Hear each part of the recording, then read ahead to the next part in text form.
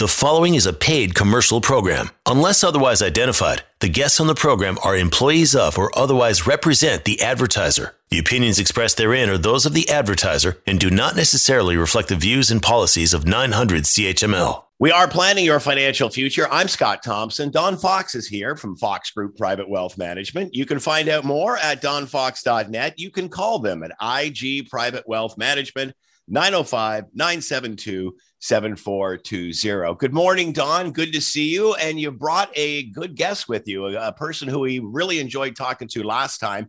Philip Peterson is here, Chief Investment Strategist for IG. Yes, thanks, Scott. Well, good to see you both. And yes, it was actually a quarter ago, believe it or not. I couldn't believe I went back, and it was 3 months ago we last had Philip on the show. And I just want to kind of go back in the history. What makes Philip, and again, you're probably a little humble here, Philip, but I want to go through all the different accolades, why you actually are qualified to kind of give the opinions you have, because these are not off the cuff. These are very data-driven opinions, and that's what I love, but I'll get to that in a second. So first of all, and I did not know this, your history goes back to Hamilton as a Mac grad, and back in, I guess that was a 94 graduate? Yeah, graduated in 94. Yeah, and I have to say it was a decade earlier for me in 85, out of the same Bachelor Commerce degree. And what a great program, first of all. And you said the next generation is heading there too? Yeah, it was a little bit of nostalgia for me as my son is off to university next year, and he did all the applications and on his own, by no pressure on my side. But he decided to go to McMaster. He fell in love with the program, likes the campus, likes everything about it. And so that was his choice. So yeah, the next generation is headed to McMaster through the commerce program. Awesome. And it is a fantastic program. Sometimes when stuff is in your own backyard, you don't think it as being as great as it is, but it is one of the best in the world. So it is. It's absolutely a top 5 school in Canada. I think recognized for a number of different programs there. Its medical school is one, but its business program is another one. And it's changed a lot, I'll say, Don, since you and I have been there in terms of the program. Yeah, absolutely. There's electricity now there, gentlemen. So that'll be a lot different for the younger ones. Yeah. And we're not using slide rules anymore. They have these things called computers, and it's all pretty fancy. Yes, and you went from there. We both took different paths. I went on to the kind of looking after the clients and direct personal financial planning, but you went to a more of an investment side, which is a great little history here of went to Jan Hancock Retirement Plan Services, looked from everything from managing a pension fund to strategic planning and dealing with brokers. So you've seen pretty much all sides of the business, right, Peter? Right, Philip? Yeah, I have. I've worked in the U.S. It was based out of Toronto, but all the business was in the U.S. managing the defined contribution pension platform for John Hancock and our clients down there, which was the due diligence of all the underlying managers, assisting with asset allocation and so on. From there, worked on the institutional side in Canada, so working with large pension plans and consultants in Canada. And then transitioned to what we would call the retail side, or working with individual advisors and their clients over the last, and that would be 15 years. So when it comes to, how would I qualify myself for this? I think I've got the 10,000 hours, to almost somewhat master a role, which is very difficult to master in terms of how do you forecast and I won't say predict the markets, but identify the trends emerging in the marketplace. Yeah, that's a great way of saying it, because there's sometimes people often think, okay, why didn't you change my portfolio? Why didn't you see this coming? And from the greatest investors that I've read about, from the Warren Buffetts of the world and et cetera, none of them ever are timing markets to that extent. They have things that underlining reasons why they make changes. Usually great businesses, as Warren Buffett often says, I like to buy great businesses, and knowing they're going to weather through good and bad times. And but in your case, I was just wondering, again, it's the crystal ball of it, and then the strategic planning. What's the difference? Well, it's interesting. After the fact, when I look back at what happened over the last 6 months, it's very easy to identify why we saw a bear market in the U.S. and a correction in Canada. But it was difficult at the beginning of the year to say with any conviction this is a reason to sell the market, and that's because of valuation. So when you look at the trends, you're trying to identify where the relative opportunity set is in front of us over the course of the next, I say 12 to 18 months. Short term, it's very difficult to predict anything or forecast anything with any type of accuracy. Very long term, it's near impossible to predict anything with any type of accuracy. But I found you can spot the trends over, say, 12 to 18 months and put yourself in a position to capture some of those trends. And that's the relative opportunity set. For example, at the beginning of the year, to me, the data was suggesting that Canada was in a better position than the United States for a number of reasons. And so that warranted tilting a little bit more to Canada. Now, when we talk about this, it's never binary saying, well, just get out of the US and go all Canada, because the data leads you in a direction, but the markets can make fools of all of us and change very, very quickly. So what you want to do is look at the trend and then slowly adjust towards that trend, and incrementally add value over time, as opposed to trying to hit one out of the park. And I would suggest that, the individual fund managers, whether they're running a Canadian fund, a US fund, or even more what you're talking about is even an asset allocation fund where they're actually changing countries or adding more to one, adding higher percentage to one country versus another country, they all are following some due diligence of saying, okay, this has more value or more opportunity than other areas. Could you explain that a bit more? That's exactly it. And the way that I look at it, I mean, every manager has their own process and has their own experience in terms of identifying the markets. My view, we call it top down, which means I look at the geographies as opposed to the individual companies. We have other fantastic managers that will select the companies to own in portfolios, or select individual bonds to own in portfolios. What I do is I look at, well, how much do we want to be in the United States versus Canada versus Europe versus the emerging markets? How much do we want to own of fixed income versus equities? And so it comes down to three key things. Where are we in the economic cycle? And that is, are we in expansion? Are we in growth mode? Are we peaking and starting to see growth slow? Are we headed towards a recession or recovery? Trying to identify where we are in the economic cycle, and then marry that up to the earnings potential of various markets. So, for example, the Canadian marketplace tends to be driven by commodities and the banks.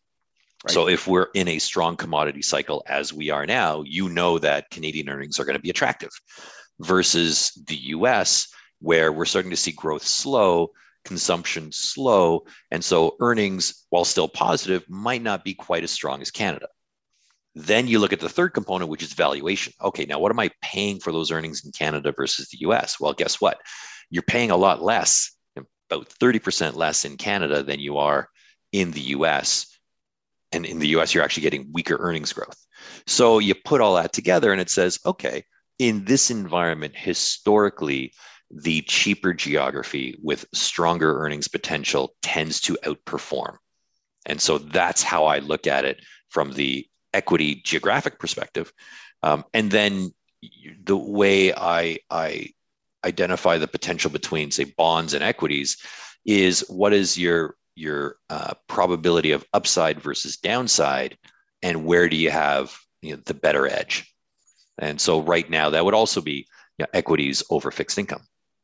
Right. And again, what you just described is a perfect reason why you are now part of the iProfile Discretionary Fund. And basically what that is doing exactly what you just said, is having, set parameters around how much you would have in, say, US, Canadian, Europe, emerging markets, and fixed income, and allowing you to tilt them slightly. And trust me, I'm very happy to have you on the team overseeing this for our clients, because everything is down, but some things have more opportunity to bounce back than others. And that's really, I take it, what you're going to be adding to the table when you're, as you are now involved with this product. Yeah, that's exactly it. And very happy to be a part of the process. We have an excellent team that does the underlying due diligence of the managers that do the security selection.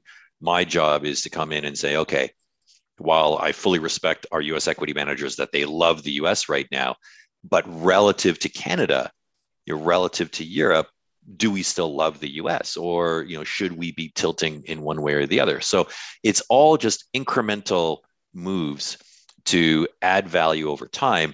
And I think one of the key ones is if we start to see a recessionary pressure build in Canada and the US elsewhere that will impact the markets, well, can we tilt away from equities to protect us from some of the downside? Not all of it, and you can't perfectly predict these things, but if you can reduce some of the downside, then you put yourself in a much better position to capture the inevitable upside when the markets turn. And you know what? We're going to be talking about this in the next segment, but the recession word is definitely out and strong right now.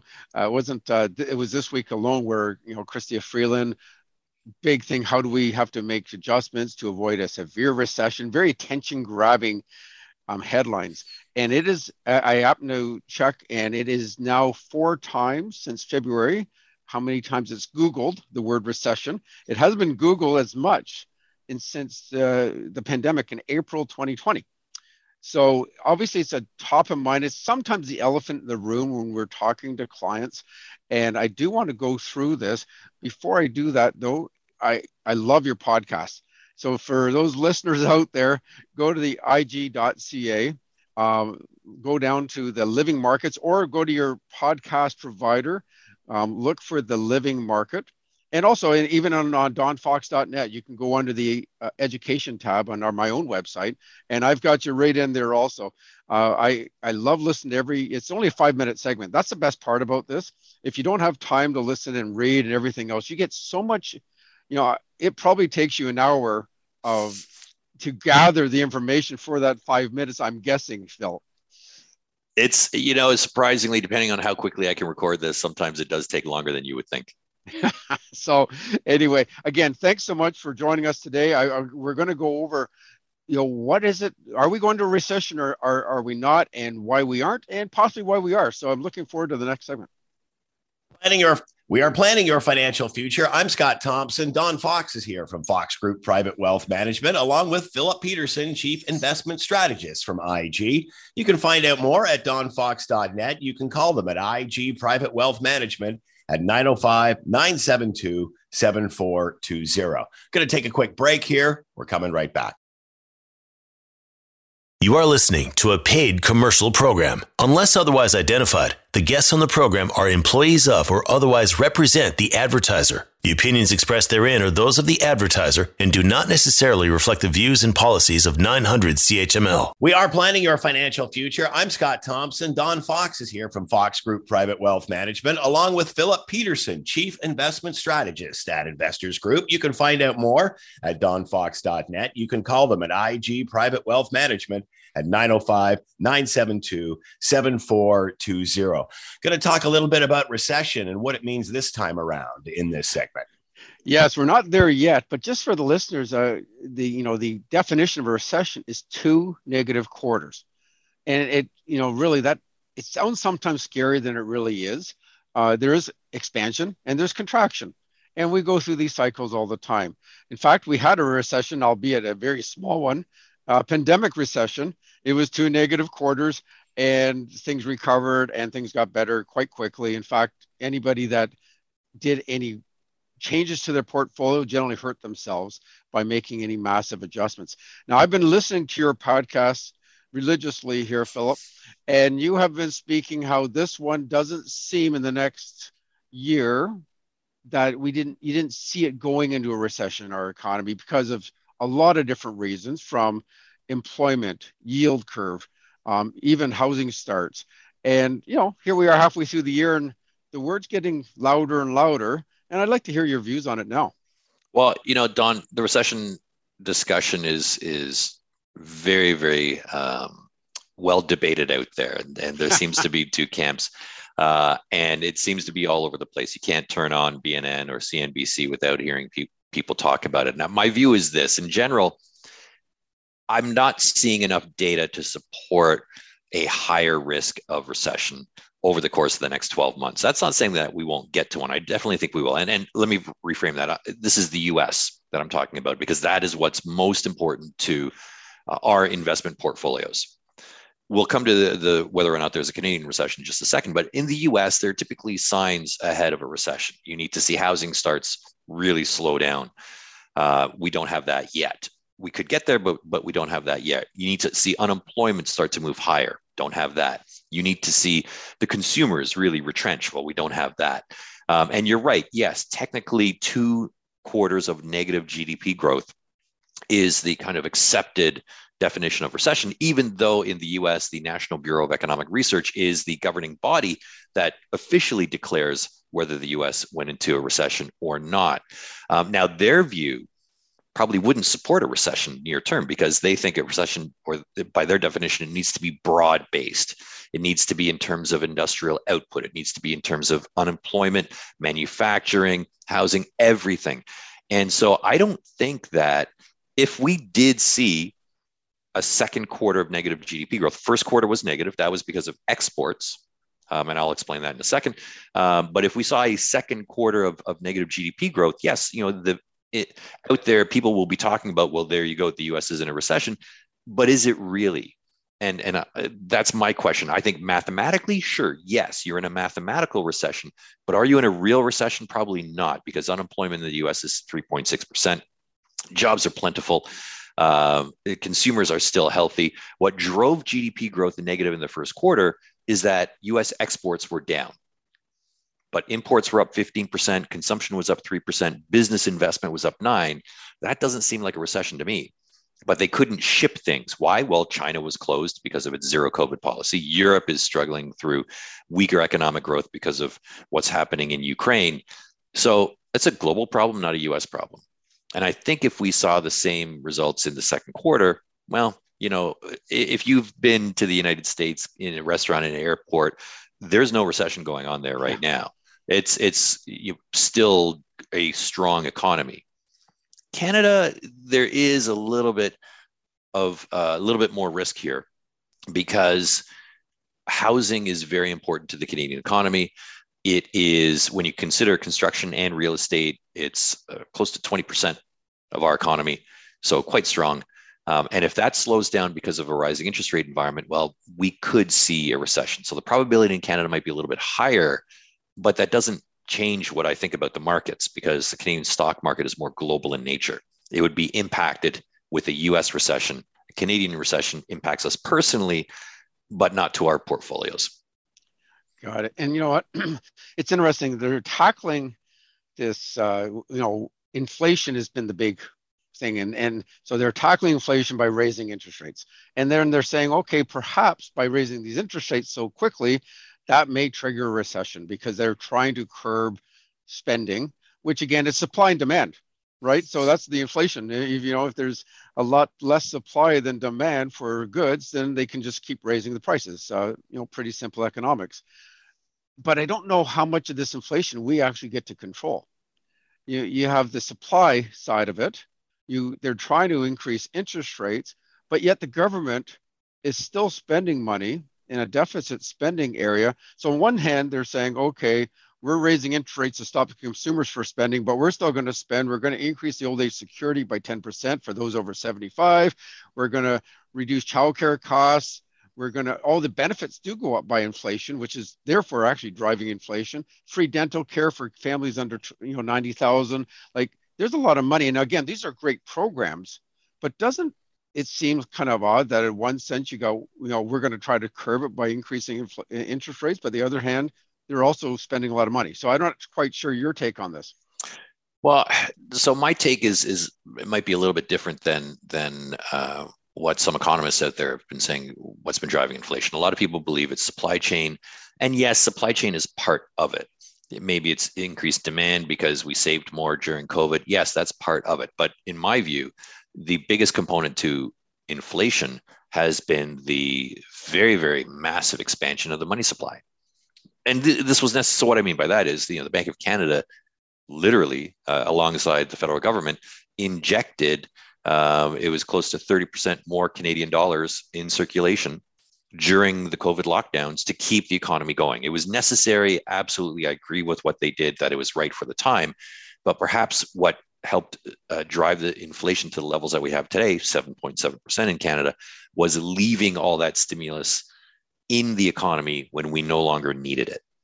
And instead of, in my view, instead of raising interest rates, what they should be doing is reducing the money supply by reducing the Bank of Canada's balance sheet.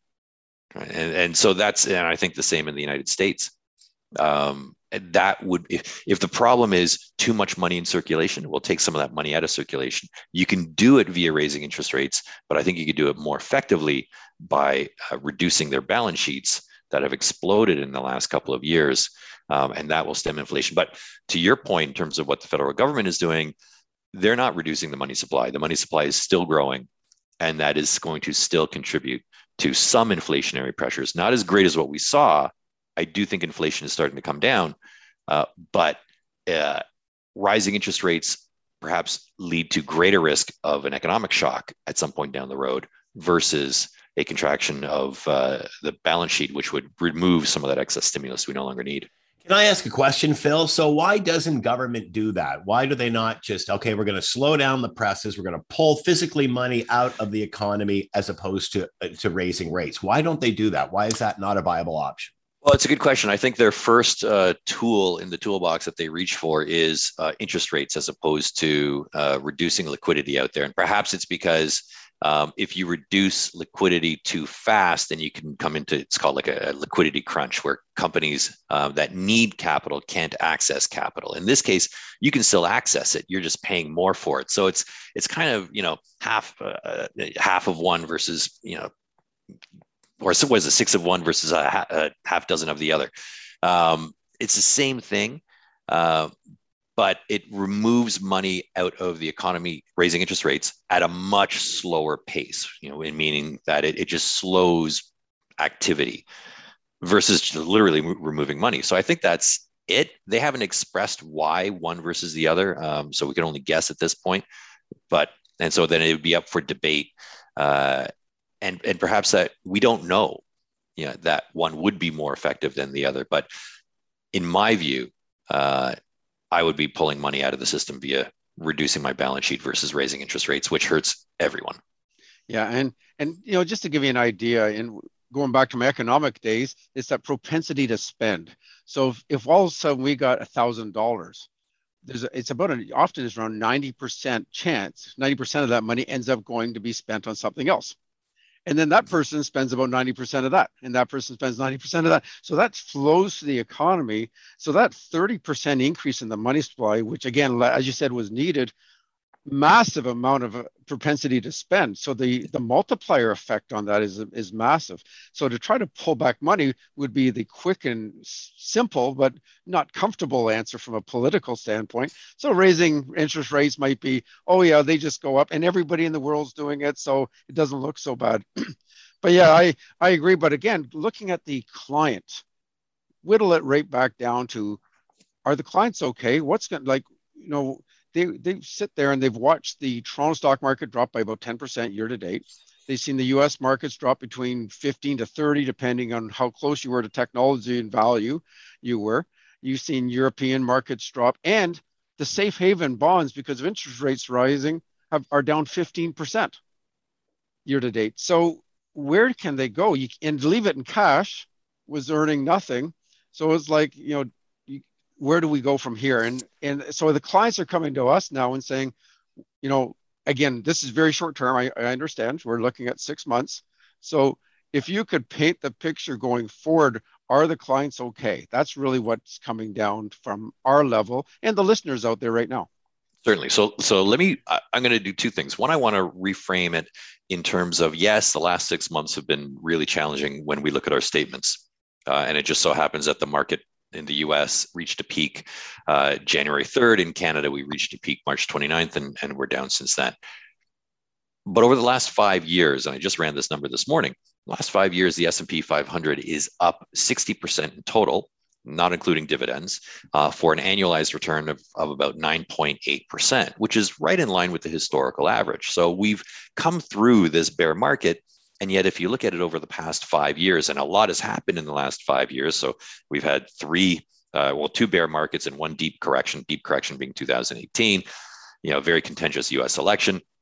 We had a global pandemic that shut global economy down for weeks to months. And yet the S&P 500 through that still up 60%. Okay. Where are we going from here though?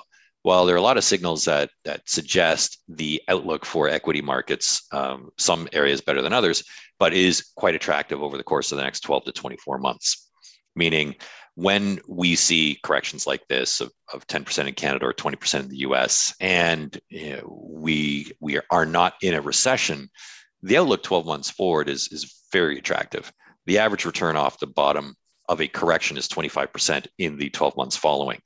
So basically, to interrupt there, yeah, what a great time to invest is what you're saying. Exactly.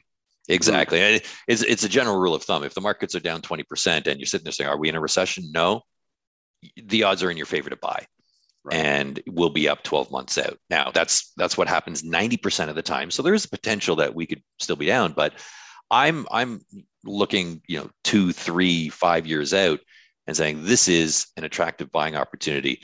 In particular, in some markets that are even cheaper than the US, Canada, Europe, Asia, being these markets that are very attractive and are trading at a very healthy discount to US equities. But US equities themselves are much cheaper than where we were a year and a quarter ago from a valuation perspective. And companies are still making money. Right. And, we haven't seen a loss of capital like we did during, say, the tech wreck, where companies were just folding and your capital was gone. That's not what we're in right now. I think the markets had gotten ahead of themselves last year, in part because, again, we saw market inflation, like we saw price inflation everywhere else. So can you really lose what you shouldn't have had in the first place? That's the question. I look at it over the last 5 years. Yeah, since January, I'm not thrilled that my portfolio is down, but I'm still better off than I was, 2, 3, 5 years ago. And the ones I'm always most concerned about during any kind of downturns would be the retired client, because they're pulling money on a monthly basis. You're doing the exact opposite of what you should be doing. You're actually selling while the market's down. And so I guess the end of the day, you just have to have faith that, or not really, don't maybe perhaps not make a large purchase and take a lot of money out at this time, but, make your monthly bills. And at the same time, if you have cash on the side, it's often better to utilize the cash rather than longer term investments. Would you agree? I would agree. And this is where the concept of a cash wedge, and Don, you would know this much better than I, but this is where you do have cash, especially for retired individuals, on the side to utilize for your income needs as a way of avoiding being a forced seller in a down market. So that cash wedge at this point in time is very, very handy and protects portfolios. Yes. And so on to the next segment soon, but I wanted to go over the wealth effect, the real estate bubble, all sorts of stuff. So I'm looking forward to talking to you about that. We are planning your financial future. I'm Scott Thompson. Don Fox is here from Fox Group Private Wealth Management, along with Philip Peterson, Chief Investment Strategist for IG. You can find out more at donfox.net. You can call them at IG Private Wealth Management at 905-972-7420. Going to take a quick break here. We're coming right back. You are listening to a paid commercial program. Unless otherwise identified, the guests on the program are employees of or otherwise represent the advertiser. The opinions expressed therein are those of the advertiser and do not necessarily reflect the views and policies of 900 CHML. We are planning your financial future. I'm Scott Thompson. Don Fox is here from Fox Group Private Wealth Management, along with Philip Peterson, Chief Investment Strategist at Investors Group. You can find out more at donfox.net. You can call them at IG Private Wealth Management at 905-972-7420. Going to talk about real estate this segment. Lots of chatter around this. You know what? It has been the hottest topic in the last few years because all of a sudden everybody became real estate experts. It's like it doesn't matter what it's when the stock market's doing well, you can be a stock expert. You basically throw a dart and you weren't going to lose because every stock went up. And real estate's been kind of like that for the last few years too, where you could buy any place and it could be dilapidated, and it was going up tremendously. In fact, real estate went up 53% in this area in 2 years. Some other stats here. It's growing faster than anybody else in the G7, and 4 times faster relatively to other countries. It's gone up 139% since 2005. Like, this is almost, real estate's been acting like a penny stock. Like, this is not normal. And finally, I know last time we were on the show, Philip, you were saying you've been wrong about real estate for so long, but it looks like you're finally right on this one. Yeah. Well, right at this point, you've been wrong for too long, but well, I mean, inevitably things have to come down, and what is triggering it here is just interest rates. Interest rates have just shot up. Mortgage rates, anyone renewing is renewing at a much higher rate than the expiring mortgage, and that's really putting the squeeze. Anyone that is on a variable rate, with the Bank of Canada having increased its overnight rate by 75 basis points in June, and expectations, that was 50 basis points in June, but expectations for 75 in July. That's going to be a real wake-up call to those speculators that are sitting on a variable rate mortgage, as their costs are going up. So we're starting to see that in price. We're seeing that in sales. And I think we're only at the beginnings of it. And I think this is going to continue for some time yet. Yeah. And, it's interesting. My own guess, if you will, back in January, I was speaking with my wife and I said, I would not be surprised to see real estate drop by 20%. Then recently I saw that the Halton area, their prices are down by 13%. What does this mean to the average homeowner? Nothing, because they live in it. It doesn't affect anything. It does have a bit of a feeling, oh, I'm worth more. My net worth has gone up, and there's a bit of a wealth effect. So people actually start spending more money just because their net worth is higher. And so that's also probably leading to inflationary pressures as well, just on spending money. But, at the end of the day, real estate is, it is a great asset to have, but it shouldn't be treated like the way it has been. And you know what? Kind of like stocks, when you start to leverage yourself, you're also borrowing to invest. It gets very risky. And so if you see this tumble, personally, talking to clients, I actually got a little more nervous when you see people taking out $1 million mortgages at 1.8%. I'd rather them have $700,000 mortgages at 4%, because the level of debt still means something. And I think people we're only looking at the payment rather than the debt. And I think that's a dangerous way to do your personal financial planning. Anything you could add to that, Philip?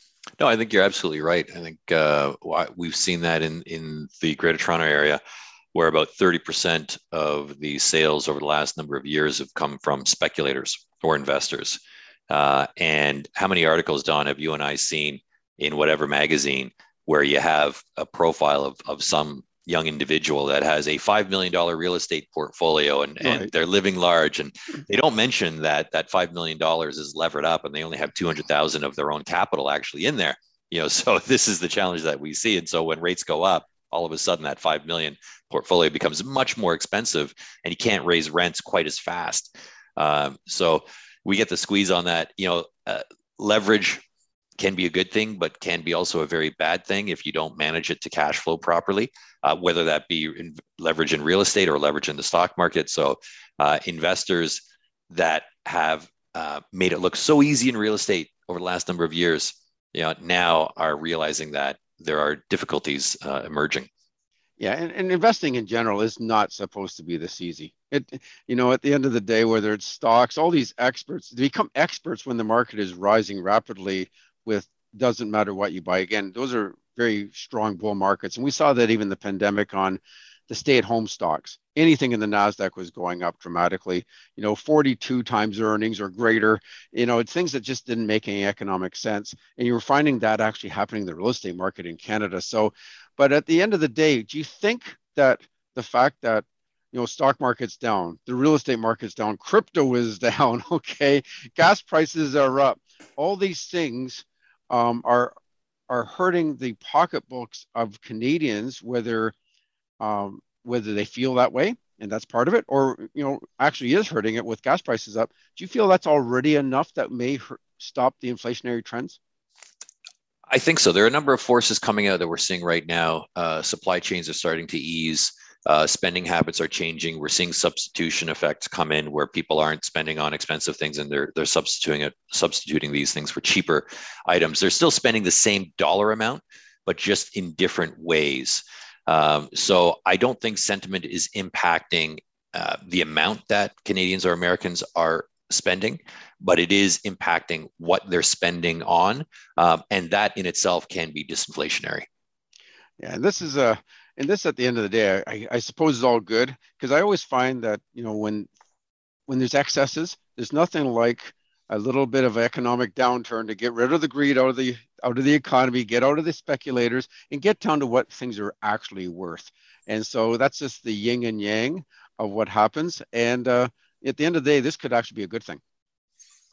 We are planning your financial future. I'm Scott Thompson. Don Fox is here from Fox Group Private Wealth Management, along with Philip Peterson, Chief Investment Strategist at IG. You can find out more at donfox.net. You can call them at IG Private Wealth Management at 905-972-7420. Going to take a quick break, and we return with our last segment in a few minutes. We're coming back. You are listening to a paid commercial program. Unless otherwise identified, the guests on the program are employees of or otherwise represent the advertiser. The opinions expressed therein are those of the advertiser and do not necessarily reflect the views and policies of 900 CHML. We are planning your financial future. I'm Scott Thompson. Don Fox is here from Fox Group Private Wealth Management, along with Philip Peterson, Chief Investment Strategist at Investors Group. You can find out more at donfox.net. You can call them at IG Private Wealth Management at 905-972-7420. A phrase you've mentioned a lot on the show over the years, Don. Is it different this time?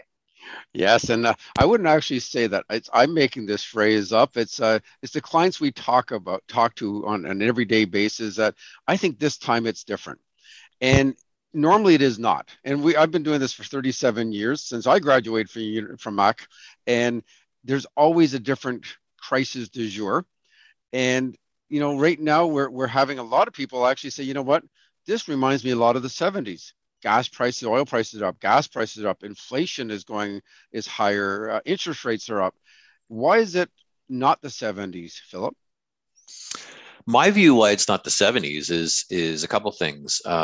Let's talk about the economy, right? And people throwing stagflation out there, and and the recession. Coming back to the recession, Don. I mean, one thing I'd like to point out is that I'm not seeing enough evidence that we're headed there.